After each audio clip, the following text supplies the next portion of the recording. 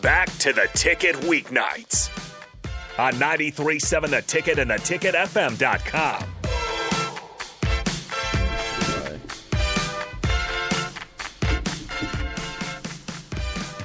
Welcome back to Speed and Power on 93.7 The Ticket. I'm your host, Megan Walker, and tonight with me I've got Harrison and Chris Ramsey.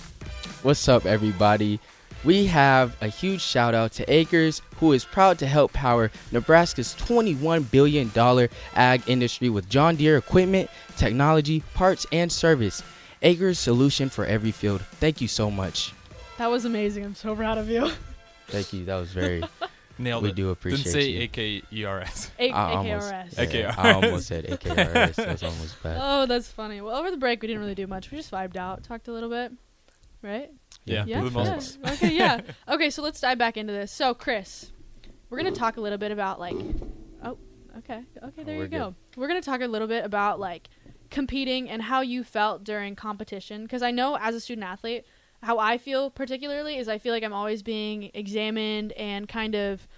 Like, my self-esteem, my self-worth is determined by how I place, how I rank, how my practices go. So, like, tell me a little bit about how your experiences are with that. You know, a lot of my thoughts are kind of like on the line of yours. When it comes to being an athlete, you know, you could look at any type of sport. You know, that's what people see you as, just a number on the field, on the court, in the pool, on the track. You know what I'm saying? So you're just looked at by what you produce, not who you are. That's why I'm glad we could come here and we could talk about a lot of things together here, because it brings intimacy and personality to ourselves to show that we're more than just athletes. Because every time I do get on the track or get done, you know, if I do have a good day, it's like, oh, you know, a validation sort of thing. Or, you know, it's good that you saw your work come through. But let's say you had a bad day. Now it's like, dang, I wonder what they're going to think, this, that, and the other. Or you're just disappointed in yourself. So, you know, trying to kind of balance that out so you're not too down on yourself or too big-headed is, you know, a piece of the athlete lifestyle. I think it's good that you guys are here, though, because like you said, you want to know more than just your number, but all these student athletes doing these shows, like, it's important to know the narrative. You end up just caring for the players way more, and it's just like a big part of getting to know. I think, I don't know if we have the record, I don't know if it's for sure, but I know female broadcasters, like The Ticket, is killing people, and it's just good to hear that story. You know, you get to know the athletes, and then it's not just a number anymore. Yeah, exactly. That's why I love doing this, because it gives us a voice outside of our sport. Like, we're not just athletes. Like, we are people. We have opinions. We struggle with things. We are going through things, and it's good to talk about those things. That's true. I don't know. Have you guys read What Made Maddie Run? No. Have you heard of that book? It was like a really popular book a few years ago. It was Maddie Holleran. She was a really good cross-country runner at Penn State, and she was having great success, and she was a great, like, in academics, she was getting all these awards, and she took her life. And they went back in, like, her journal, and she had said how, like, just pressure she felt as an athlete. So it was unexpected. It was and very then unexpected. They figured out the reasons why later. Yeah, so it's a really good book. I encourage everyone to read it. But, like, it just, like, really hit home to me. I had, personally, a family member pass away because of that same reason a few years ago. So, like, that's just something that I find that really hits my heart. And so, like, I think it's great to talk about these kind of things. Yeah. So, like, how would you advise someone to help someone, or like kind of try to see those signs, or, you know, when it comes to that sort of thing? I don't know, like, everyone deals with things differently. Like, everyone's going through their own battles, and they're going to show it differently, or they might not talk about it, because it's hard to talk about those kind of things. Yeah. You know? So I just feel like being kind to everyone, like, throughout your day. Like, even if you just say hi to someone new, like, that could make their day. Or just, like, starting a conversation with a stranger, like, the impact you could have on someone is just astronomical. Wow, that was a big word. That was a really big word. You got it. Yeah. But yeah, like, just being kind to everyone and showing your love and your support to people who, like, you don't even know. Yeah. That's what I would say. What do you guys think? Like, what would you do? I mean, go ahead. Trust your instincts. I think if it's your friends, you know if something's wrong. I think it's like you said, everyone's different, but if it's your real friends, you know, it's definitely good to say hi to new people too. That's always going to help. But when it comes to your friends, I think definitely just trust your instincts. You'll know them. If they're being weird, you probably know something's up. That's true. No, I kind of agree with what you said. I don't know if we ever had that conversation where I told you to, like, compliment, like, at least one person or something like that. But yeah, like, that's something I kind of like to do. Like, if I go out, I try to be outgoing because, like she said, you never know what people are going through. So if I see someone and I just like compliment their shoes or, you know, their outfit or their style, whatever it is I like to outspeak. We don't have to sit there and have like a 20-minute conversation, but just letting them know that, you know, they are seen and, you know, that you do feel some type of way positively about them, you know, can, like she said, make their day. So, yeah, I'm on the same page with you on that. Yeah. And I feel like something we always say is like, hey, like, reach out if you need anything. And like, of course, I have had this personally, like, I've messed up. Like, people are like, hey, call me if you need anything. And they call me and I don't answer. Interesting. Chris and I had that happen a week ago, was it? Yeah. Yeah. So, like, I feel like just being there for people, like, genuinely, like, if they call you, like, answer. If they need something from you, like, text them back. Or, like, if they need you to come pick them up, like, go pick them up. Like, be there for people that matter and care about you. But I'm sorry, Chris. I'm sorry I didn't pick up your phone call last week. Oh, no, it's okay. We had the conversation. It's okay. it did hurt my heart, but it's okay. We talked it out. That's the second step, right? Don't just ice out. Can't ice out. I feel like that's always one thing I always get really tired of, too, is like when people just don't treat respect to like employees. Like, say it's an employee at a Walmart. Like, people that just berate them drives me insane. That's terrible. It's like, man, people are people. You know what I'm saying? Yeah, absolutely. And we do actually have a phone call. Not anymore. They must have hung up before we get to them. Nonetheless, if you guys want to call back in, we just missed you there. 402-464-5685. You can call back in. We just missed you. But, yeah, nonetheless, like I was saying, like it drives me nuts when people don't treat workers with respect. Like, especially, do you guys see those on TikTok with, like, drive-through pranks? Like, yeah, that's terrible. Man, I'm if I'm McDonald's at 2 a.m. and I got that going on, I'm just done. Yeah, like, no facts. No one wants to deal with that. Yeah. Yeah, I used to work at Burger King, man. So if I got someone in trying to pull a prank on me, no. You don't get paid enough for that. Yeah, we don't. That's not. But yeah. That's crazy. Okay, well, I was doing some research for this, and like mental health issues have increased since 2022. Dang. In why do you think that athletes. is? I don't know. I was just gonna ask you, like, what are your thoughts on that? Oh, I beat you to it. You beat me to it. Nice. Dang. I feel like social media has a big impact on that. Mm-hmm. Like social media is growing. Exactly. Especially for girls. I think it's even harder for girls. I know, Yeah. and like so much things, like I don't know. That's just my thing. I think it's social media. What do you think? I think it's social media too.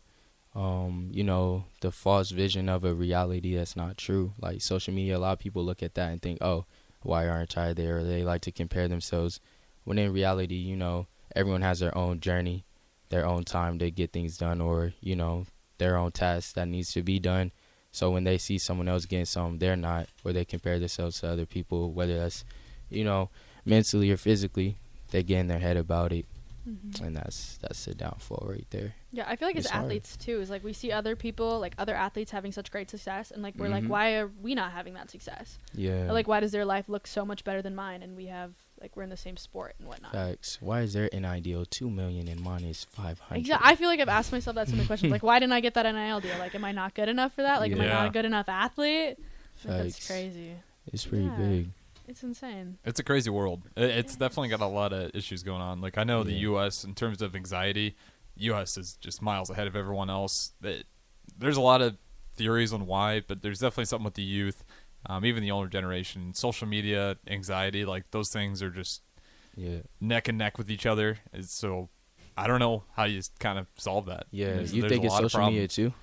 It might not just be social media, but it definitely adds to it. Mm-hmm. Because like I said, it's other countries don't have the same anxiety rates that the U.S. does. Yeah. Some people think it's the way we lay out our cities. You know, you go to Italy, it's way more open markets. People are more socially involved. They're not drive through window straight back home. Like, you have to go out, you meet people, streets are more open for walking. So there's a ton of theories out there, but it's definitely anxiety is a huge part of it, you know, and then social media tied with anxiety, I think it'd be a bad mixture. Oh, big facts. Do you think that Lincoln, like the University of Nebraska-Lincoln, provides people for people that are struggling with mental health at the university? Sorry, that was a long question. Do you think that Nebraska supports people that are struggling with mental health? Like, do you think there's people out there that are willing to help? Oh, yeah, 100%. I know there are people out there that are willing to help, but it's more so, are you willing to go out and find the help? But it's also the efficiency of the people that are helping.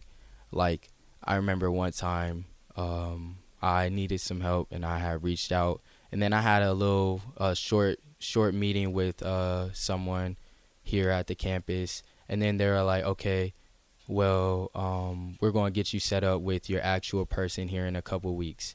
And I'm like, yo, like, if I had no one and you're telling me I have to wait a couple weeks to talk to someone, like, I could really, you know what I'm saying? Yeah. You know, you never know. So you really have to have efficiency when it comes to someone reaching out for help, and you have to really care. I feel like if So- they're reaching out to, you know, they're at their breaking point. Yeah, So I a mean, speedy response would be ideal. yeah, you would think so, right? But it's hard too because you never know who's, you know, real or not. But it doesn't really matter. You have to take that into consideration and just take them because you never know at the end of the day. But there are most definitely like routes to take here at the university. We do got one from the text line, trying to figure out the anxiety and just the angst that a lot of people face. He said, Krusty Dusty says, it's the algorithms training young kids to think a certain way. Do you guys, you know, with those algorithms, you know, kind of feeding you those loops, do you ever find that being a problem? How it's just going to feed you the things that you like and only the things you like? Go for it. Oh, okay. So, yeah, TikTok is a freaking beast when it comes to the algorithm. It's like, really it's good. crazy. It's good. So, if it comes to certain type of content that you're looking at that you have interest in, and TikTok keeps feeding it, and it's not healthy content for you mentally, subconsciously, then yeah, you're done. Because it's really good at that. But if it's like good content, whether that's like business or, you know, mental health content, even having some of that thrown in your algorithm, you know, that's really good. But a lot of times it's not the case. It's only for entertainment, and when you don't have that entertainment or that dopamine, you're screwed. So yeah, that's my thought. I feel like it's like very beneficial at certain times, like especially like Instagram, like mentality, the Oh, Instagram yeah, they're profile. Then really like good. that's something that's been very beneficial to me. Like it feeds me motivational quotes like every day, and I feel like they actually hit home to me. But again, like I am a track athlete, and I like track, and I like track girls, and I like to see like what they're doing and stuff. But I feel like Instagram feeds me so many successful track athletes that it starts to like push away myself and like what I've accomplished. It makes me think like, oh, I'm not to this point. I'm not doing what they're doing. Like that kind of just pushes me down. So I feel like it's positives and negatives. Yeah, I'm off TikTok still. That's the one that I just... It's really good algorithm, I hear. Everyone that I know, it's on. They love that. My girlfriend, I know, her anxiety always gets so bad from it. She's one of those people, you know, WebMD. You think you're dying real quick if you read WebMD stuff. It'll be like your symptoms. Yeah. So she's one of those people. Well, she'll start freaking out thinking that she has X, Y, and Z.